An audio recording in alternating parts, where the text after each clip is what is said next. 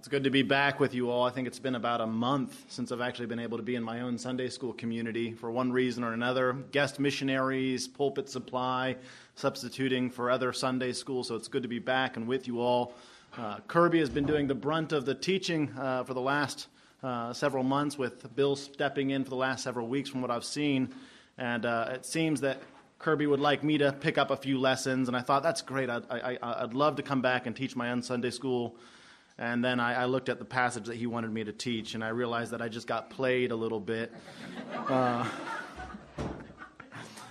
We're going to be looking at 1 Corinthians chapter 11, starting in verse 2, and I'll read the passage for us. Let me just say from the outset, I do not intend to solve the many questions that people have puzzled over on this text in the course of 20 minutes, 25 minutes this morning.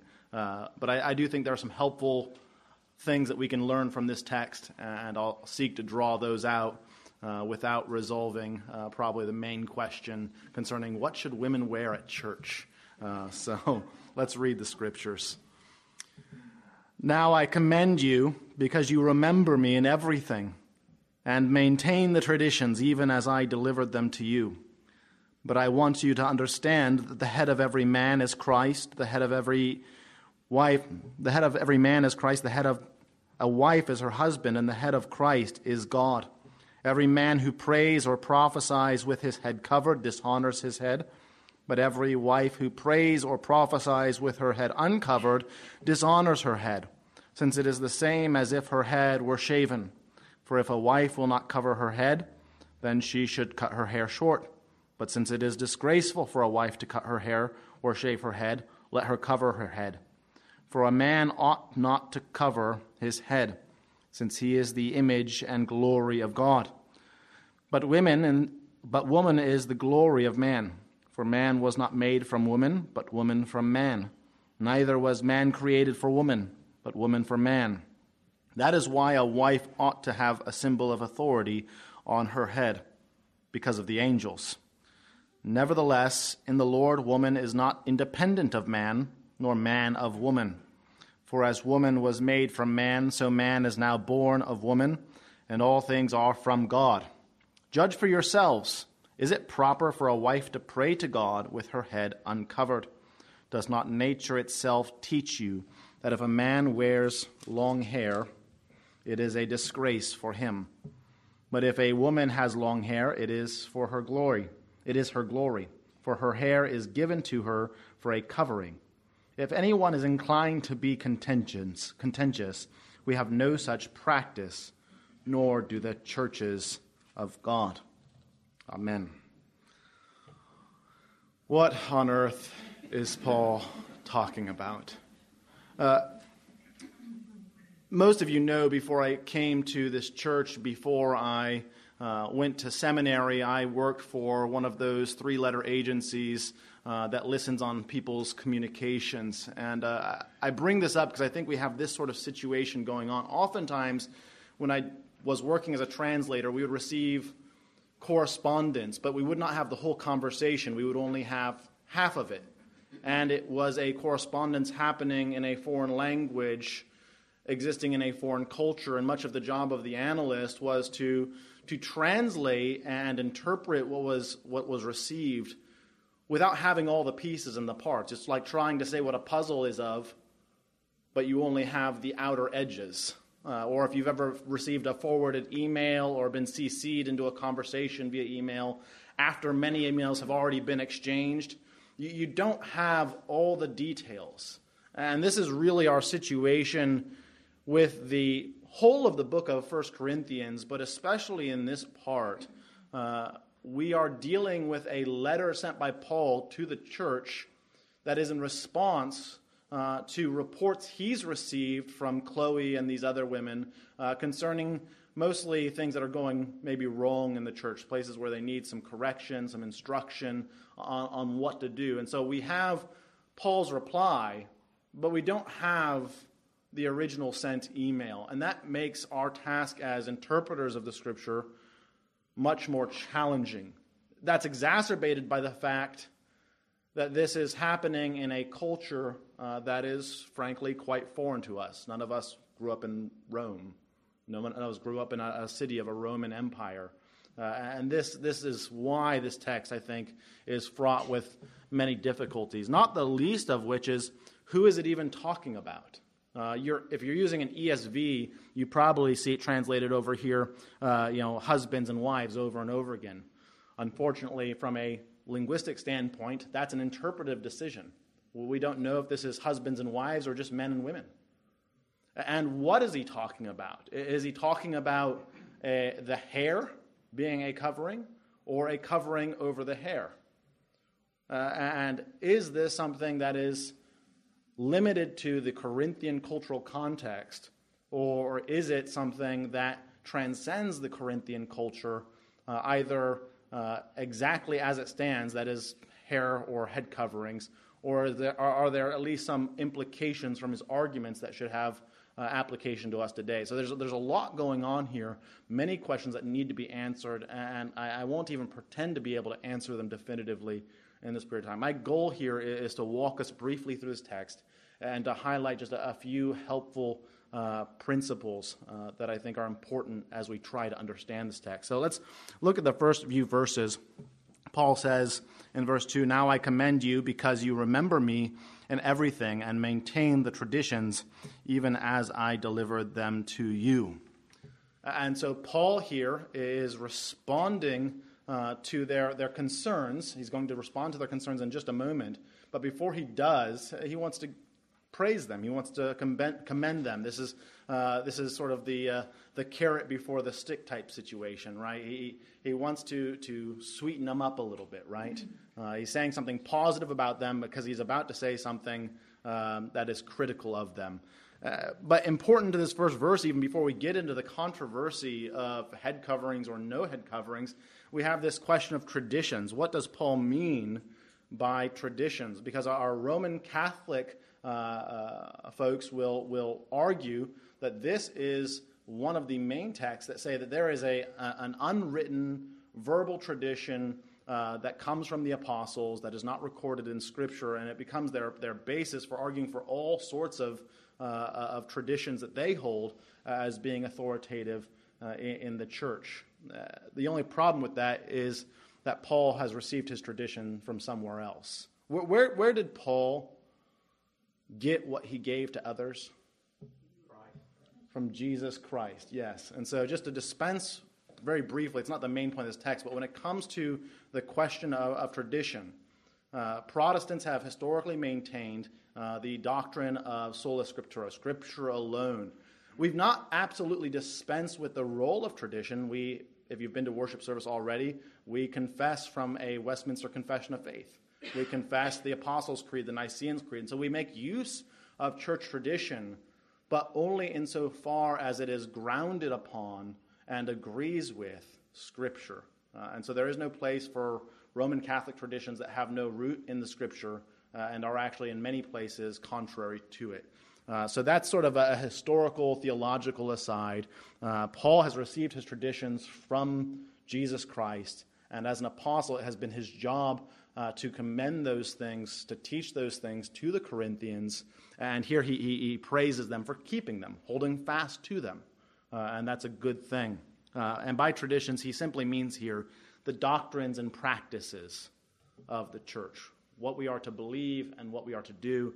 And he's going to get into some of those, actually, in this section of the Scripture. He's about to speak on the Lord's Supper after this. That would be one of those traditions. It was given by Christ to the apostles, and he has taught the church to do the same. Certainly we all do well to receive from generation to generation the apostolic tradition that has been recorded for us in God's Word. Well, moving forward, he says, "But I want you to understand." So here's the pivot, right? I commend you, I praise you, but I want you to understand. What does Paul want the Corinthians to understand? That the head of every man is Christ, the head of a wife is her husband, and the head of Christ is God. Okay. And so we have the very beginning of a play on words, which again, it's already hard enough to understand these things. It's harder when Paul's being kind of clever, right? Because he's talking about heads, And he's going to go on to talk about head coverings or the coverings of the head. And so there's a play on word here that just makes things more complicated. But the principle here is that there is a relationship in creation, right?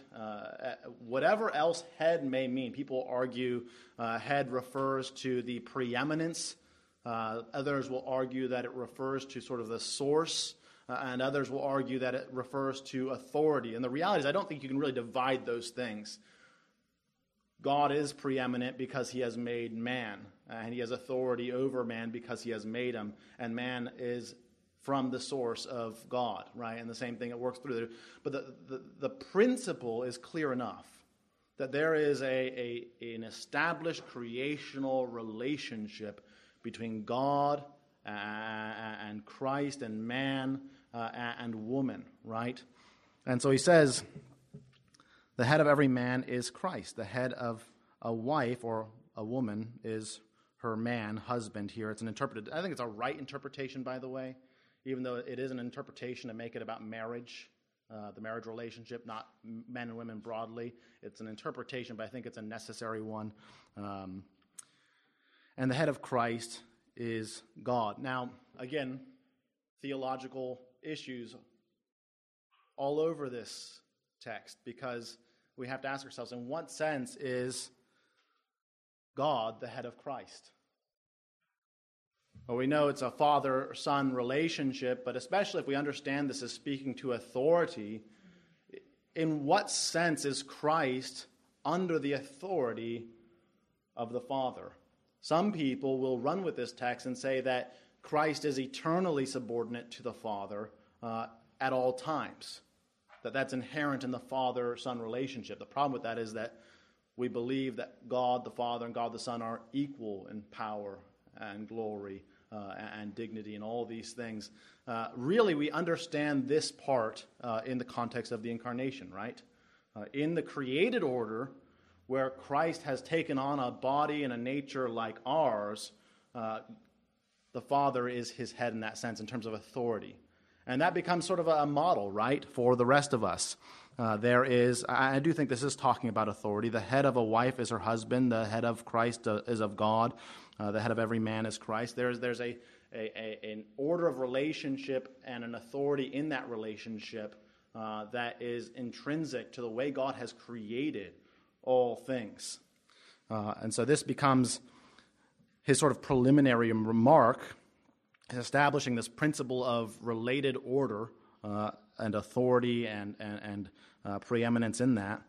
But then he goes on, he says, and every man who prays or prophesies with his head covered dishonors his head.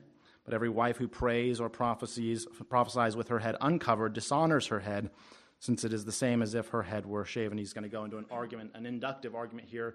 Basically, he's making a clear distinction. That's obvious enough to us, right?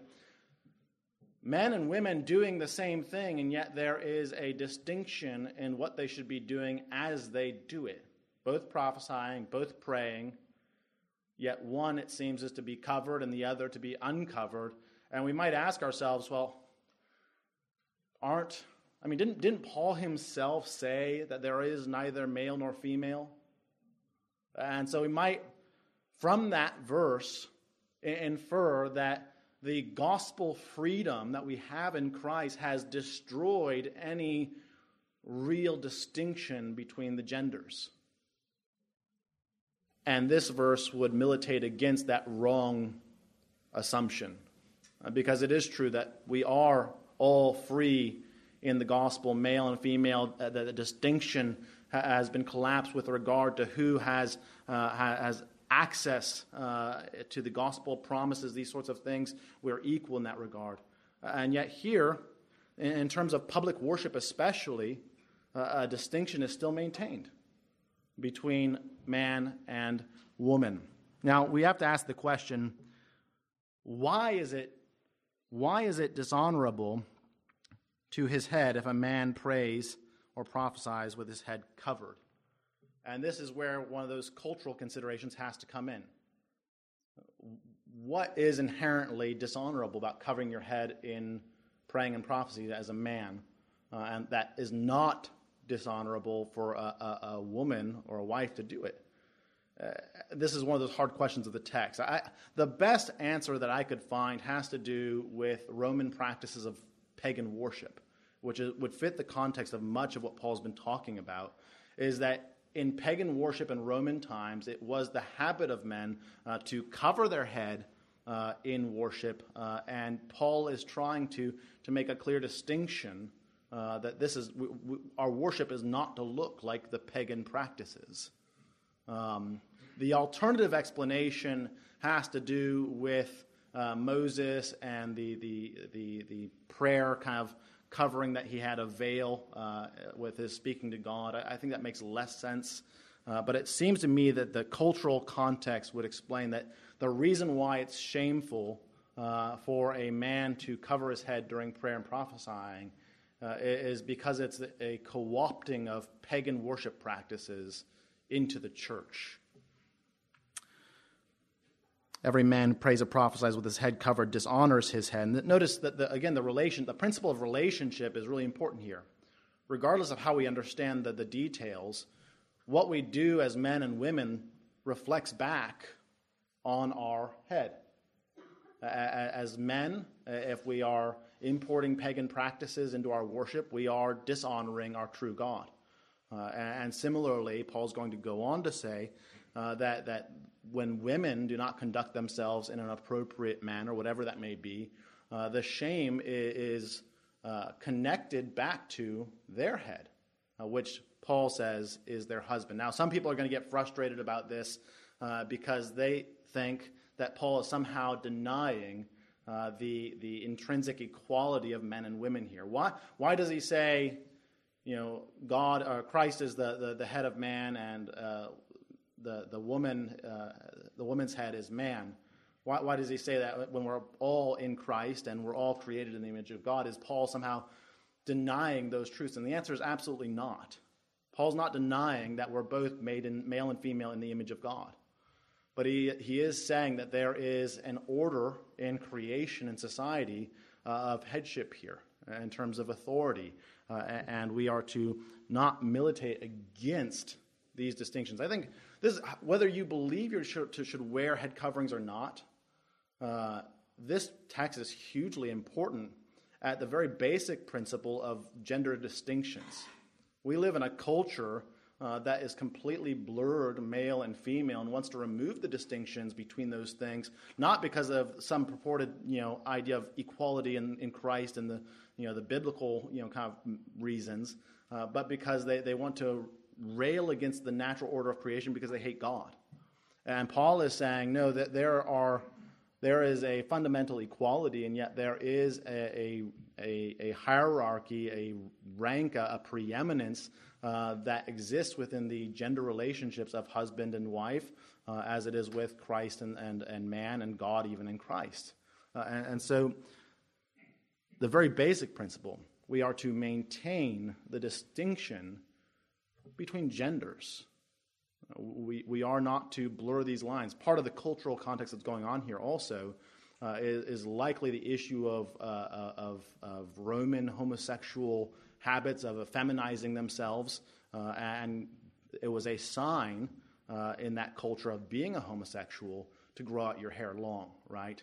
And so that's not necessarily a universal thing, but his point is there's this blurring of gender lines even in Corinth, and he's telling them to stop it.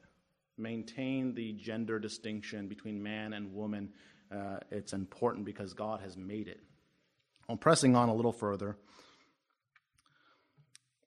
he goes on to make this argument, for if a wife will not cover her head, then she should cut her hair short. But since it is disgraceful for a wife to cut her hair or shave her head, let her cover her head. I'll make the note here. The word for covering as a noun, as an object, doesn't actually occur throughout the entire text until the very end, at which point it says the covering, the noun, the object covering is her hair. The rest of these ideas of being covered or uncovered are adjectival, okay? And so that leaves the question, what are they talking about? Is it a shawl or is it the hair? It's just saying the coming off of the head is either, it's covered or it's not covered. It's a status, it's a state. It's not the noun or the thing. But he makes this argument, for if a wife will not cover her head, then she should cut her hair short. And the induction here that he's doing, he's saying that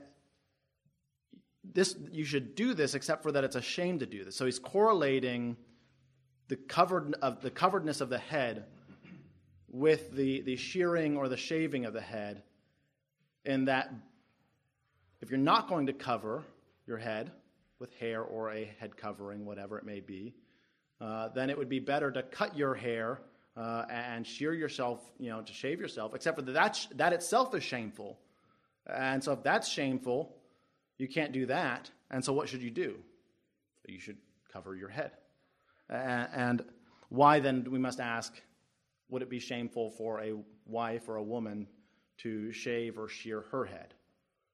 If it's a shame for men to have long hair because of the issue of blurring gender distinctions and perhaps being a sign of homosexuality, if it's a shame for them to cover their head in worship because of the pagan practices associated with it, why is it shameful for a woman to shear or shave her head? Well, it's one of the worst things in Roman culture that could happen to a wife is to have her head shaved as some form of punishment, perhaps, is one case, or some sort of public disgrace. This was what was associated with having a shaved or shorn head in Corinthian culture. And so it indicates a low status, whether as a servant or as a slave or somebody who's been publicly disgraced, and to put that on yourself would then reflect obviously poorly back on your husband, because then you're wondering, well, why is your wife publicly disgraced? Why is she, putting herself, why does her head reflect some sort of low status if it's not actually the case? But since it is disgraceful for a wife to cut off her hair or shave her head, let her cover her head. And this is one of the reasons why people argue that this is probably a head covering, because it doesn't make sense, to say, well, you shave your head off or shear your hair off, and that's bad, but so you should cover it. It doesn't really make sense. But for a man ought not to cover his head, since he is the image of glory and the glory of God, but woman is the glory of man. For man was not made from woman, but woman from man. And so again, there's this idea of relational connectedness. God has created us, male and female, in relationship one with another, and we are to preserve that distinction, because failing to do so reflects back on those to whom we are connected by a relationship to, if that's not muddled enough. But he's going to go, if at this point you're wondering, well, is this Paul just being a misogynist? Is he subjugating women and saying, boo women, yay man, we're free, women are, in captivity? That's really not what he's getting at all. He's going to qualify his statement so far. In verse 9, neither was man created for woman, but woman for man. That is why a wife ought to have a symbol of authority over her head because of the angels. Nevertheless, he's going to get to this qualification. Neither that was man created for woman, neither was woman for man. This is why a wife ought to have a symbol of authority on her head because of the angels. This is probably the most difficult verse in this whole passage. What on earth? Because of the angels? What does that mean? And frankly, nobody knows. You read a dozen commentators, and there's some, again, you have the language issue. Angel can mean angelic host, or it can just mean messengers. So is he talking about angelic hosts? In that case, perhaps what Paul is saying is that these angelic hosts are present in our worship. We're worshiping God. We're ascending into heavenly spiritual Jerusalem, and the heavenly hosts surround us, and they're seeing that, and it would be a disgrace for women not to do whether the long hair or the head covering, because the angels in their position see it and say, why are you railing against the created order? Perhaps that's what's going on. Or perhaps it's referring to earthly messengers and saying, y'all are violating common, just common sense decorum of maintaining gender distinctions, and that's coming back, and it's bearing bad reputation from what people are seeing in the church, and they go and give their reports either to Paul, or maybe civil magistrates have reporters in these church finding out what's going on, and that reputation goes back, and it's not good. You imagine if people all came to church and we were doing something really just civically improper. You hear the criticism so often in the early church. You read church history, they're cannibals, right? Because they're eating the Lord's Supper, right? They're having orgies because of a misunderstanding of the love feasts of these sorts of things in the church. All sorts of rumors spreading from the church because people are there observing as messengers, going back and reporting things they don't understand. So maybe that's the case, either angelic hosts or messengers. But the point is, somebody's there watching, and the report's not going to be good. And so that's why this needs to be an issue taken care of. Nevertheless, so this is where he goes to qualify his words. Nevertheless, in the Lord, woman is not independent of man, or man of woman, for a woman was made from man, so man is now born of woman, and all things are from God. And so sort of qualifying what he said about the natural relationship and the order in those natural relationships and the distinction that should be preserved, he goes on to make this statement sort of to prevent us from having any wrong misunderstandings, as if women didn't matter, as if their labors in the church, as if their ministry in the church was somehow lesser. And he says, don't misunderstand me in this way. Woman is not independent of man. We have a dependency, woman to man, nor man of woman. And so even though there is distinction and there is an order of preeminence and authority and rank, and yet there is a mutual dependency between wife and husband that Paul wants to emphasize here, to say women matter. Women in the church, their ministry to the church, as they're praying, as they're prophesying, all of which is going back to Joel 2 and the pouring out of the Holy Spirit. He's saying this matters. It's significant, and we need to preserve that without abusing it. But there's a mutual interdependence of man and woman, husband and wife. And he explains this in part, saying, so man is now born of woman. Yes, man was first in creation, and then God created woman second. So in terms of order, she is second. And in terms of purpose, her primary purpose is to be a helper to Adam. And so there is a difference in terms of the specific nature of her call. And yet now man is born of woman. And so neither can exist separate from the other. If we destroy gender distinctions and we do not maintain biblical order, what happens? Everything will fall apart because we are mutually dependent one on another. Yes? Yes, I got a question. So in other words, the head covering, I guess, is a cultural symbol that reflects the biblical principle of male headship and female submission. Yeah. So the cultural stuff would change, obviously, over years. I mean, head coverings are common. But what symbol do we have in the church that reflects that principle of male headship and female submission? Yeah, it's a very good question. It's the practical question of this text that it's hard to answer, right? I do think as we wrap up, I know we haven't quite gotten through it, and perhaps I'll try to finish up next time as we wrap up in 3 minutes. I think the clear teaching of this text, regardless of coverings or no coverings, is the distinction between male and female is to be maintained. The relationality between those two is to be maintained. The order in that relationality is to be maintained because this is how God has created all things. The symbol of that distinction in the Corinthian context appears to have been some sort of shawl on the head that was used, at least in the context of prayer and prophesying. What now in our culture signifies that? Well, many of the same things, frankly. I do not think it's so far to say, and Paul's going to talk about nature a little bit later, but he's going to say, long hair is associated with femininity, and short hair is associated with masculinity. And that's not true for every culture, absolutely, but it is sort of the way of things. And in our culture, certainly it is the case. Very true It's not true for every culture, right? And Samson actually is specifically an exception, right? He's specifically an exception. But yeah. That's the short answer. Yeah. The symbol is that the wife should honor Yeah. the husband. Yeah. I think we get that. Yeah. I think there's certainly an application there.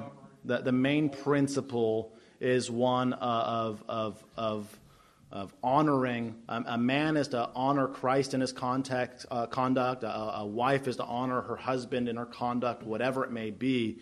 Simple symbols in our culture of married would be something like a ring, right? I don't think the point so much is the specific symbol, which may be driven largely by a cultural context, but the maintaining of the distinction between man and woman and the relational honor that we pay one to another by conducting ourselves in a masculine or feminine way. And there are visible signs that are going to reflect that. I worked at Walmart in Greenville for a year and a half, and I can't count the number of times I saw men wearing dresses, even in the Bible Belt. Okay? The cropping of hair in our culture heavily associated with lesbianism, right? And so these are cultural things, but the reason why anti-biblical subcultures tend to adopt contrarian styles of dress or of grooming is because of a heart that rails against God and the created order. And there are certainly cultures where long hair would have been contextually normal for a man. And I don't think the Bible forbids that in any way. But what's very clear is whatever in nature distinguishes in your culture the distinction between man and woman, we are not to dispense with just because of some presumption that we're all the same in Christ. We are equal in Christ, but that does not destroy the distinction between our relationships. I hesitate to offer an opportunity for questions, but to be fair, I will open it just one. We only have time for one. Any questions? I don't promise an answer. I have one. Yes. Would he be addressing something that might fit in some of the rabbinical writings in the laws? There's always the potentiality for rabbinical context. Nothing in my studies came across anything specifically related to that, except for the question of Moses' prayer veil in the context of the Old Testament. But it wasn't a major point of interpretation in this particular case. So let me leave you with that. Maintain gender distinctions. Recognize your relationship and how you conduct yourself bears back on your head, whether as a wife to your husband or as a husband to Christ. Certainly all of us under God, our conduct as Christians matters. We should seek to submit ourselves to God's created order, especially in the ways that are appropriate in our culture. So let's pray. Heavenly Father, I thank you for your people and for your word, and I pray that there were some helpful thoughts here from your word, truths, principles that we can live by. I pray, Lord, that you would help us to take Paul's words seriously, to not be contentious about these issues, Lord, but to bear one another with grace. And Lord, I pray that we'd have a spirit of charity when it comes to differing convictions on a passage like this, Lord, that we would not be unkind to those who hold differing positions, but that we would all do what is clearly required in your word. We pray in Christ's name. Amen.